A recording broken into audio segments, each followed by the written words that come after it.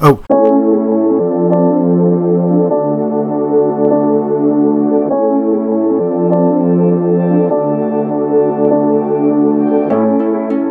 Welcome to Episodes in Troubled Thinking, a podcast that explores the inside-out nature of life and how our thinking often gets us in trouble. This podcast is a collaboration between two transformative coaches, yours truly, Antti Vanhanen from Finland and Steve M. Nash from the UK. On this podcast, we take turns coaching each other on various topics, and occasionally we'll discuss broader topics about being human. Without further ado, here are your hosts, Antti and Steve.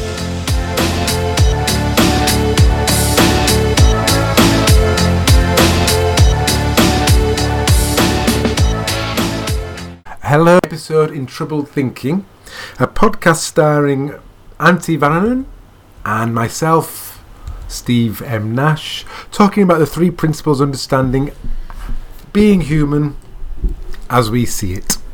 Hello, Antti. Hello, Steve. How are you today? I am all right. That's my staple answer, whether I'm feeling top of the world or whether I'm feeling deep down low.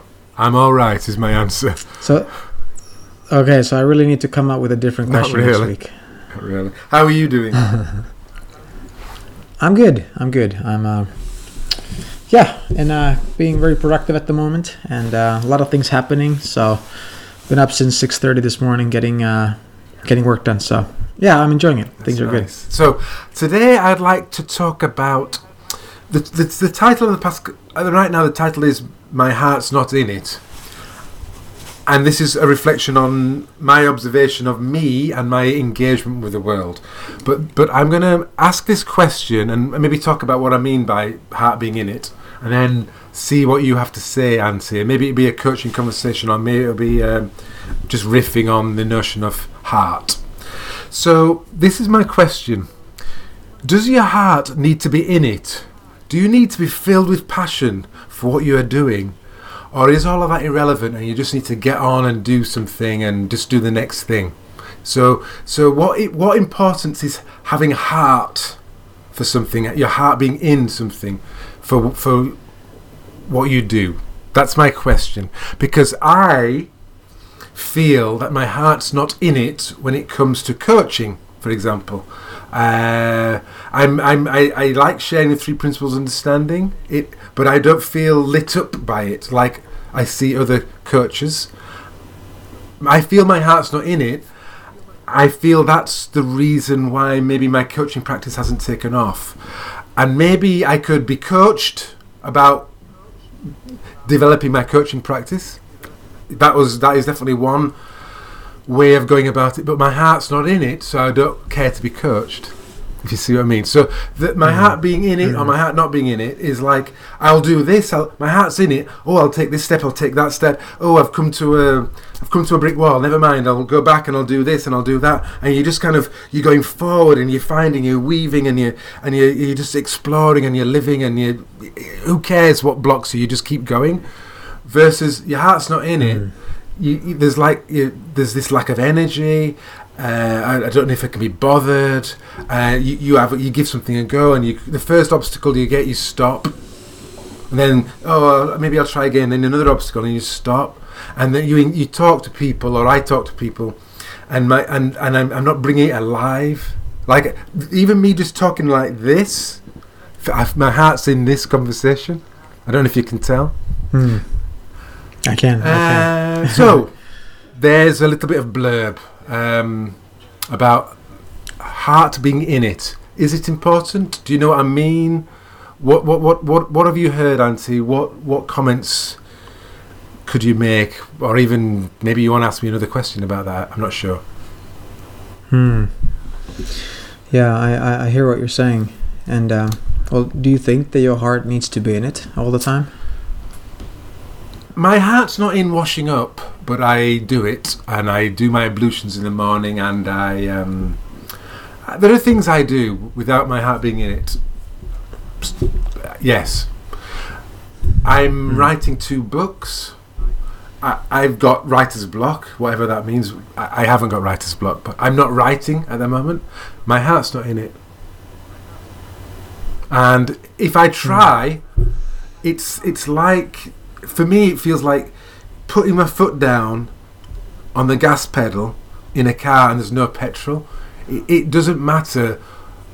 It's not moving. That's kind of how it feels sometimes. It's like, it's almost like, I could say it's like the wisdom of the heart saying not this way, or not now, or wait. So there seems some kind of some things being communicated.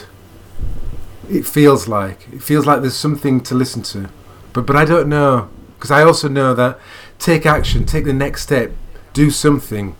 I know that's useful. I know that actions result in things.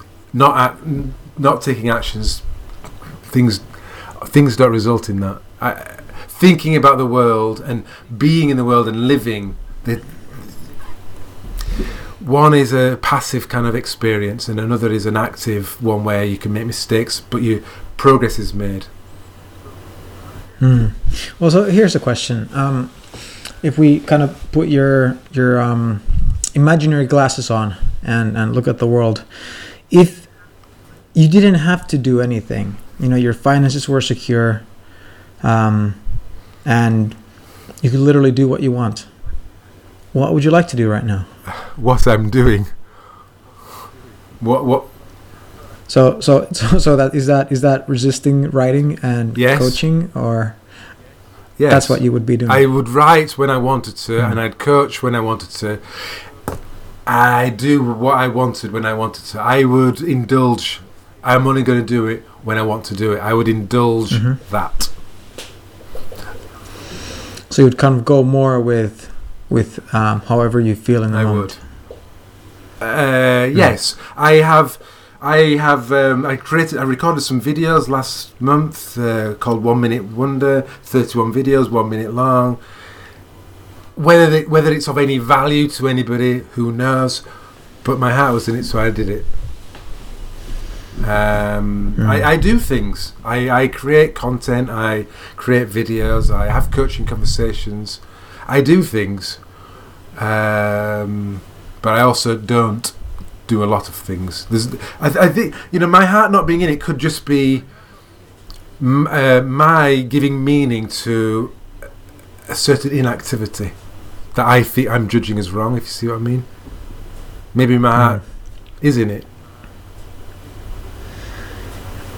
Exactly. But how about you? Have you noticed? Like, you wrote a book, Falling Into Place, last year. So I'm guessing your heart was in it. Sometimes your heart wasn't in it. How was that for you? How's your experience of this passion? Well, yeah, I think that's a good question. I'd kind of go back even further than the book. That most of my life I resisted things, and I procrastinated a lot, and it's because in those moments when my heart wasn't in it, I felt that was my wisdom telling me to wait, or like, what's the point of beating yourself up and forcing yourself to do it, and wait for a better moment, or maybe this is not for you, something like that. And what kind of resulted was that if I look back on it now, is that my life sort of had this pattern of starting and stopping, starting and stopping, starting and stopping, over and over and over again. And it's not surprising that I didn't get very far in most of the things I tried to do, because I just kind of started and I stopped, and then I was like, I should really continue, and then I tried to start again, and I was motivated for a while, and then I wasn't again, and then I just finally said, like, it's not for me, it's too hard, and I went and I found something else. And when I came across the principles, I think my relationship to my feelings and my moods changed quite a bit. And I realized that like the fact that we don't, like, when we feel something, it doesn't have the my lack of motivation or my lack of heart in that moment. It doesn't have the ability to tell me anything about what it is that I'm doing. It can only tell me about my thinking, right? So in that moment when I didn't feel like, writing the book or doing something, then it no longer seemed like such a good idea to wait for my mood to improve. And so with the book, there were days when I just happily got on with it, and things flowed, and text just flowed easily and freely and whatnot. And then there were days and moments in a day when I just totally didn't feel like it. I didn't feel creative. I didn't feel wise. I didn't feel like I wanted to write. The simplest things, like writing the first couple of sentences or paragraphs of a new chapter, felt like the hardest thing in the world. Or piecing together two ideas into so that it read nicely through. They seem so hard, but for whatever reason, I just went with it anyways. And sometimes in that mood, I would spend the whole day writing, and I would write the beginning of a chapter 5 or 6 times. And in the end, I didn't use any of them. But then maybe the 7th time, all of a sudden I had an insight and I wrote it, and then that was it. And I don't know if I could have written that text if I hadn't gone through all those trials and errors before. And I kind of started to see that the whole resistance and not feeling like doing something, that wasn't actually like an Antti problem or Steve problem, but more that's just the creative process. That's just how the mind ebbs and flows, and for me that made it much easier to kind of just get on with it and not worry so much about how I felt. It's nice. So does this kind of heart being in it, do you know what I mean when I say my heart's not in it? Does it show up at all? Does it show up as a parent? Does it show up as a partner or as a friend? Or does it ever show up? Or are you kind of saying that more often than not, when there's a feeling, you're not really letting that tell you what to do anymore? Yeah, sure, it shows up, and I'm not impervious to it, and I don't totally ignore it either. But like if before I listened to it, like 80 or 90%, now I maybe listen to that feeling 10 or 20%. So I see that, okay, what's it telling me? And then sometimes I do things a little bit differently. That maybe instead of writing something, like maybe today is the day when I read instead, and then I get back to writing tomorrow and I write twice as much. Maybe it goes that way, but mostly I don't stop and worry about my feelings so much anymore. I think that's the fundamental difference, that I used to be so much more internally focused, that, what am I feeling now? Oh, I'm motivated now. Okay, that's great. Let's do something. Oh, I'm feeling a bit lazy now. Okay, how can I avoid doing work? Or, what's it telling me? I don't really worry about that so much anymore. I just kind of get on with it. And I tend to find that when I just don't worry about it, the mood tends to shift faster. Yeah.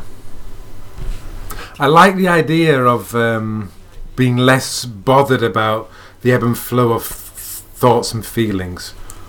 For that to be less of an informer of what we should be doing next. So there's wisdom, there's tuning into the moment, each moment, and there's more opportunity to know what to do next without all that kind of, to use the word, contamination. Yeah. Well, so here's kind of how I think about it at the moment. This whole week I've been, or since late last week, I've been thinking about this, that things in our lives, well, they pretty much are how they are, right? It is what it is. Like the amount of money in your bank account, it is what it is. The state of your coaching practice, it is what it is. The sales of my book, it is what it is. However I feel about it, whether I like it or I hate it, or it scares me, or it pisses me off, or I think it's unfair, it totally doesn't matter. The things still are the way they are. How I feel about it is completely irrelevant. Right? Yes. And so, for me, what it kind of means is that when I'm not feeling good about something being the way it is, then I am resisting reality, right? And that by itself means I'm misaligned with the way that things are. I'm wishing or hoping or demanding that things would be different. But the universe is in a wish concert. So for me, it's a reminder that the problem in that instance isn't with the world, it's in my perception. That the negative feeling is always a guide that says that I am refusing to accept things the way they are, yet they are that way whether I accept them or not. Yes. When it comes to like your bank balance, I know that I could think about my bank balance and be anxious, and I know I could think about my bank balance and feel nothing, and I know I could think about my bank balance and be hopeful. There's a range. There's a range of thoughts and feelings that occur to me on a good day or a bad day or whatever, on the bank balance, on the number. I know. So what you're saying, I know it's true. It's just today I'm being bothered by my bank balance. Tomorrow I might not be. Or today I'm being bothered by someone saying something a certain way to me in a certain tone of voice. Or I'm bothered that I haven't finished the book. Well, kind of what I'm looking at then is that if things are as they are, and our perspective of how they look or how we feel about them, it changes on a moment by moment basis, then does it really make sense to kind of just stop and pay attention to that the whole time? Isn't it more useful just to kind of see that when I'm feeling okay or good about the way things are, then I'm okay with how things are, and I see them as they are. And when I'm not okay with them, then it just means that, well, clearly I'm not thinking straight. There's like I think the word you used was, there's contaminated thought that's skewing my perspective, and all it means is, well, this isn't the time to be listening to what I'm thinking. And making any big decisions. This is a time to just put my head down and keep going until I feel that good feeling again, and then maybe I can reevaluate. No, I hear what you're saying. That's kind of what I was saying as well. Okay, awesome. Yes, I think you may have said this. Oh no, somebody else was talking about Mary Schiller. Yeah. Oh, damn it. And she came across the principles a few years ago, but I think has a deep taste of it, and it really makes sense to her. She really sees it for herself, and interestingly, I would say that her heart is in it. She's really lit up. She's quite productive and effective, yes. And thank goodness. But I think she said, according to the person that spoke to me, another coach, she doesn't care about her feelings. It doesn't interest her. It's just that simple. And I don't often, but this kind of what I'm labelling my heart's not in it. It seems to nag at me. I think it's kind of been nagging at me for maybe 15 years. And I've produced quite a lot in that time in terms of websites and income and the like. And maybe it's just a story. It's a story I'm telling myself when I don't feel like doing something, or I still haven't written that book, or my coaching practice hasn't taken off. Maybe it's just, I'll just call it my heart's not in it. So I don't really know, Ante. I just that's kind of how it feels, and that's what I'm labelling it. And it's not like it's wrong. Just it feels.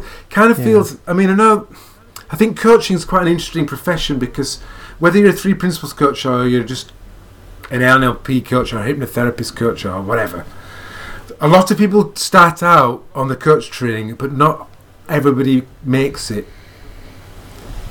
So there's quite a lot of attrition in terms of a lot of people. Some people are part-time, a few people make it full-time, a lot of people drop off. And one of the reasons they might drop off is, oh, it's not for me. That thought, oh, this is not for me. This is not for me. And I believe that thought sometimes. I've had that thought for several years. So it's just, I don't know, I'm kind of just speaking out loud, really. I don't know. Yeah. I don't know if anyone's listening to this who feels that heart is in it, it needs to be in it, or it isn't in it.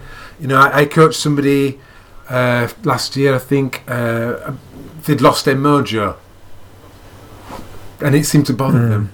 And it was we had a playful few conversations about it. It was interesting, and I don't really have this relationship with mojo.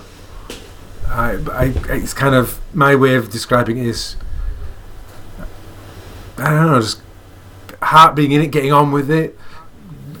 You know, I wrote a novel, in like a monologue in 2007, I think it was, and I forced myself to write it. I decided in 2007 I was going to write a novel, and in the 28th day of January I hadn't started, so I just forced myself to write something, and then I forced it. I really was quite brutal, and then I enjoyed it, and then I wrote 4 hours a day every day for several months, and I enjoyed it sometimes, and I didn't, and I forced it.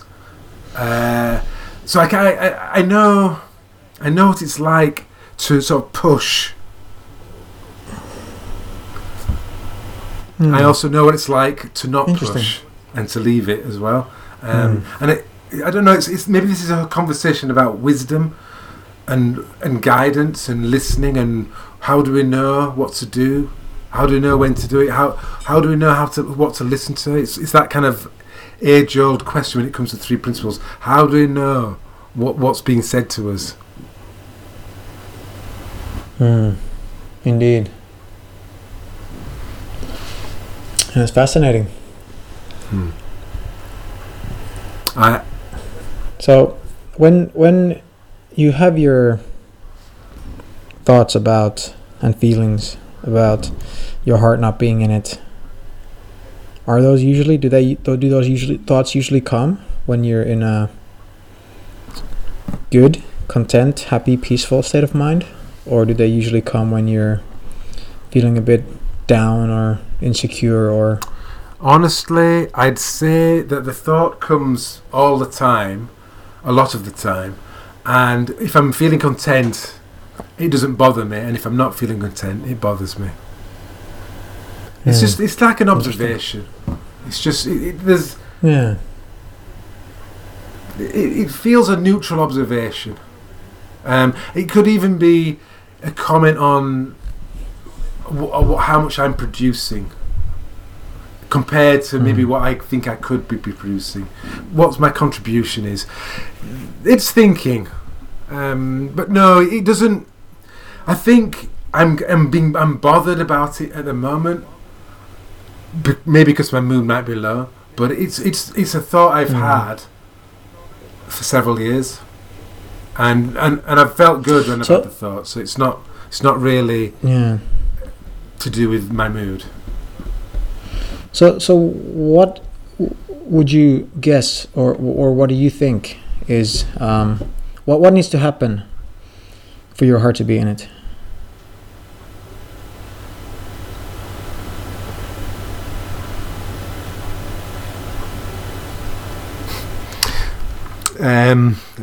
I don't know, and the other answer I have is a next moment to occur.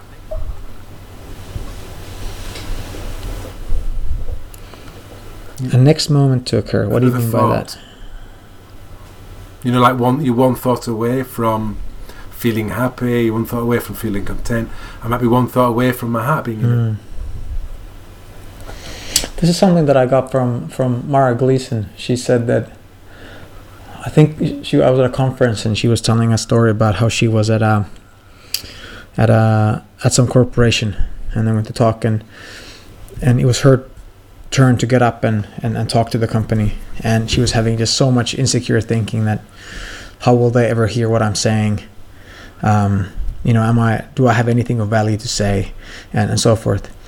And she would just sit there and she would just tell herself, when she had a thought like this, she would just say next, and then another thought would pop up, and if it was insecure or unhelpful again, she'd just say next, and she'd keep saying next until she got a thought that she liked or she could work with, and then she got on with it. And this is something that I've been playing with quite a bit the last week or so as well, that because it's such a simple way of doing it, that if almost looking at it like if you don't feel like doing something, or you're feeling insecure and something scares you, just tell yourself, okay, so that's a thought, so okay, next, and then just wait to see what pops in your mind next. Yeah, it's an interesting. It's a lovely way to be with your experience. Yeah. I mean, I don't know how often. I'm curious to know if she did that again, or if that was just like an insight that worked for that particular moment. Yeah, I don't think she turned it into a strategy or a technique to do, but I think it's something that we can do, or we can rely on. I think when sometimes we get stuck in our thoughts, or stuck on a thought that isn't very helpful. Because that's the beauty of the mind. For me, that we're thinkers, so there's always going to be another thought. But for example, if you say to yourself right now, I wonder what thought is going to occur to me next, you'll notice that your intellectual mind kind of goes blank, because it's waiting for something to happen. And I think then it helps that then whatever thought that comes, it's often not produced by the intellect. It comes from the greater mind, the universal mind. I'm just sort of reflecting on where I am at the moment, and I think I feel tired of myself, or of the problems I've been having for quite a while, or of lacking energy, or lacking heart. So I think if I could be feeling amazing, and I could. And I might not describe my situation as my heart not being in it. I might just describe it. I might not describe it as anything. I might just smile. So right now I'm making 2 and 2 add to 58 basically, and calling it my heart's not in it probably. And it's just I think every now and then I do a little sort of progress report, and the arrows and the graph are pointing down. Sales figures are low. And the charts are in red, and it's all very dramatic. Lots of exclamation marks. There's this extrapolation backwards that spans the whole of my life, and all of the things I did wrong, and this big story comes, and I think I'm kind of indulging that a little bit, probably. Yeah, something that occurs to me, and I'm just going to throw it out there, and you can tell me if it makes any sense or not, because maybe it doesn't. But I just had this thought that because you kind of get to live, you live alone, and you spend quite a bit of time by yourself, that you probably spend a lot of time with your own thoughts, and I think sometimes you in the process of letting thoughts be, you're still processing them, and because you have so many routines and things that you do the same on most days, it's easy to kind of then get stuck into thinking patterns. And I wonder if that's where it comes from, that you're feeling a bit tired of yourself and your problems, because you kind of you sit in them every day. And so what thought came to me is I wonder if you just did for 1 week, you just totally shook up your routines. just did everything differently. Everything that you can think that, oh, I normally do this, don't do that, do something else. And then see what happens. It's a good idea. I'm actually starting a new job next week, Auntie, probably. Oh, really? What are you doing? I'm working in an office for a little while. Thereby, my routine and this amount of time I spend on my own, you know, I'm starting a new routine, but it's totally different. So that this is happening next week, probably. So yes, you know, I get you. I get. There's many ways of repeating it. You could have the same thoughts, but you could kind of live the same way. You could create a routine, and there's a safety in it, but there's also a lack of newness to it, and maybe one begets the other, or maybe the thoughts beget that. Who knows how we kind of perpetuate our lives? You know, some people could be addicted to doing things out of their comfort zone all of the time, and never liking doing things repetitive. And you know, and maybe I think there is a tiredness of my life as I think it when if I'm in this moment right now, I'm not tired. But often I don't live in this moment. I'm going forward an hour, going backwards an hour, thinking of the weekend, just gone, thinking the weekend ahead. Boom. Patterns, and I'm tired of that. So yeah, exactly. It's the same thought patterns that come. So maybe my heart is not in my heart is not in it in terms of the life I'm leading. I would like a different life. Maybe it's good that my heart's not in it, because my heart needs to be in a different type of life. Maybe you just need to shake the snow globe a little bit so that all the snowflakes can kind of settle in. No, but I've got a snow globe. I'm shaking. Can you hear? I'm doing it now. I'm shaking it. Nice. Yes. So I don't know how long we've been speaking for, but perhaps that's a good time for us to stop chattering. Yeah, I think that's. I agree with that. How long have we been talking for? Oh yeah, half. 31 and a half Thank you, Auntie. I'm not sure what we've got from that, but I'm happy to go blur, and for you to sort of separate the blur out a little bit. Yeah, and just before you go, like, how do you feel now? Do you feel good? Do you feel, is it the same as when we started, or where are you now? It's probably the same. Okay. Yesterday I felt a little agitated, and it had like a physical manifestation, and that wasn't my heart being in it. That was like something else. But it passed, and then it came back again. So I noticed it. I noticed the change. I think I've probably, because I spend time on my own, I really can hear myself a lot. When other people are talking, I'm hearing myself, but it doesn't look like I'm hearing myself. It looks like I'm hearing them. But when I'm on my own, I'm really hearing myself and the thoughts. And so I think everything's magnified. And sometimes when something occurs that I don't care for, it might disturb me a bit more, because it's just I'm really tuned into it. So anyway, I'm cool. I am cool, Auntie. I'm ebbing and flowing. And if you're not cool, enough, you can always come visit me in Finland, and it's very cold here, so you'll be even cooler. Well, that would be a lovely thing to do. Thank you, Auntie. Thank you for listening. I appreciate it. Thank you, and we'll be back next week with another episode and about God knows what. Thank you. Bye-bye. Thank you. Bye-bye.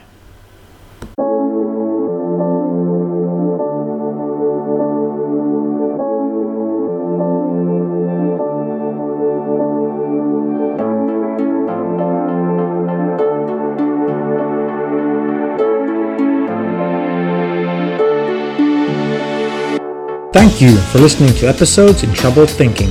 If you've enjoyed our podcast, we would really appreciate it if you took a minute to leave an honest review on iTunes, because this will help other listeners discover us as well. We hope you have a great week, and we'll be back with a brand new episode next week.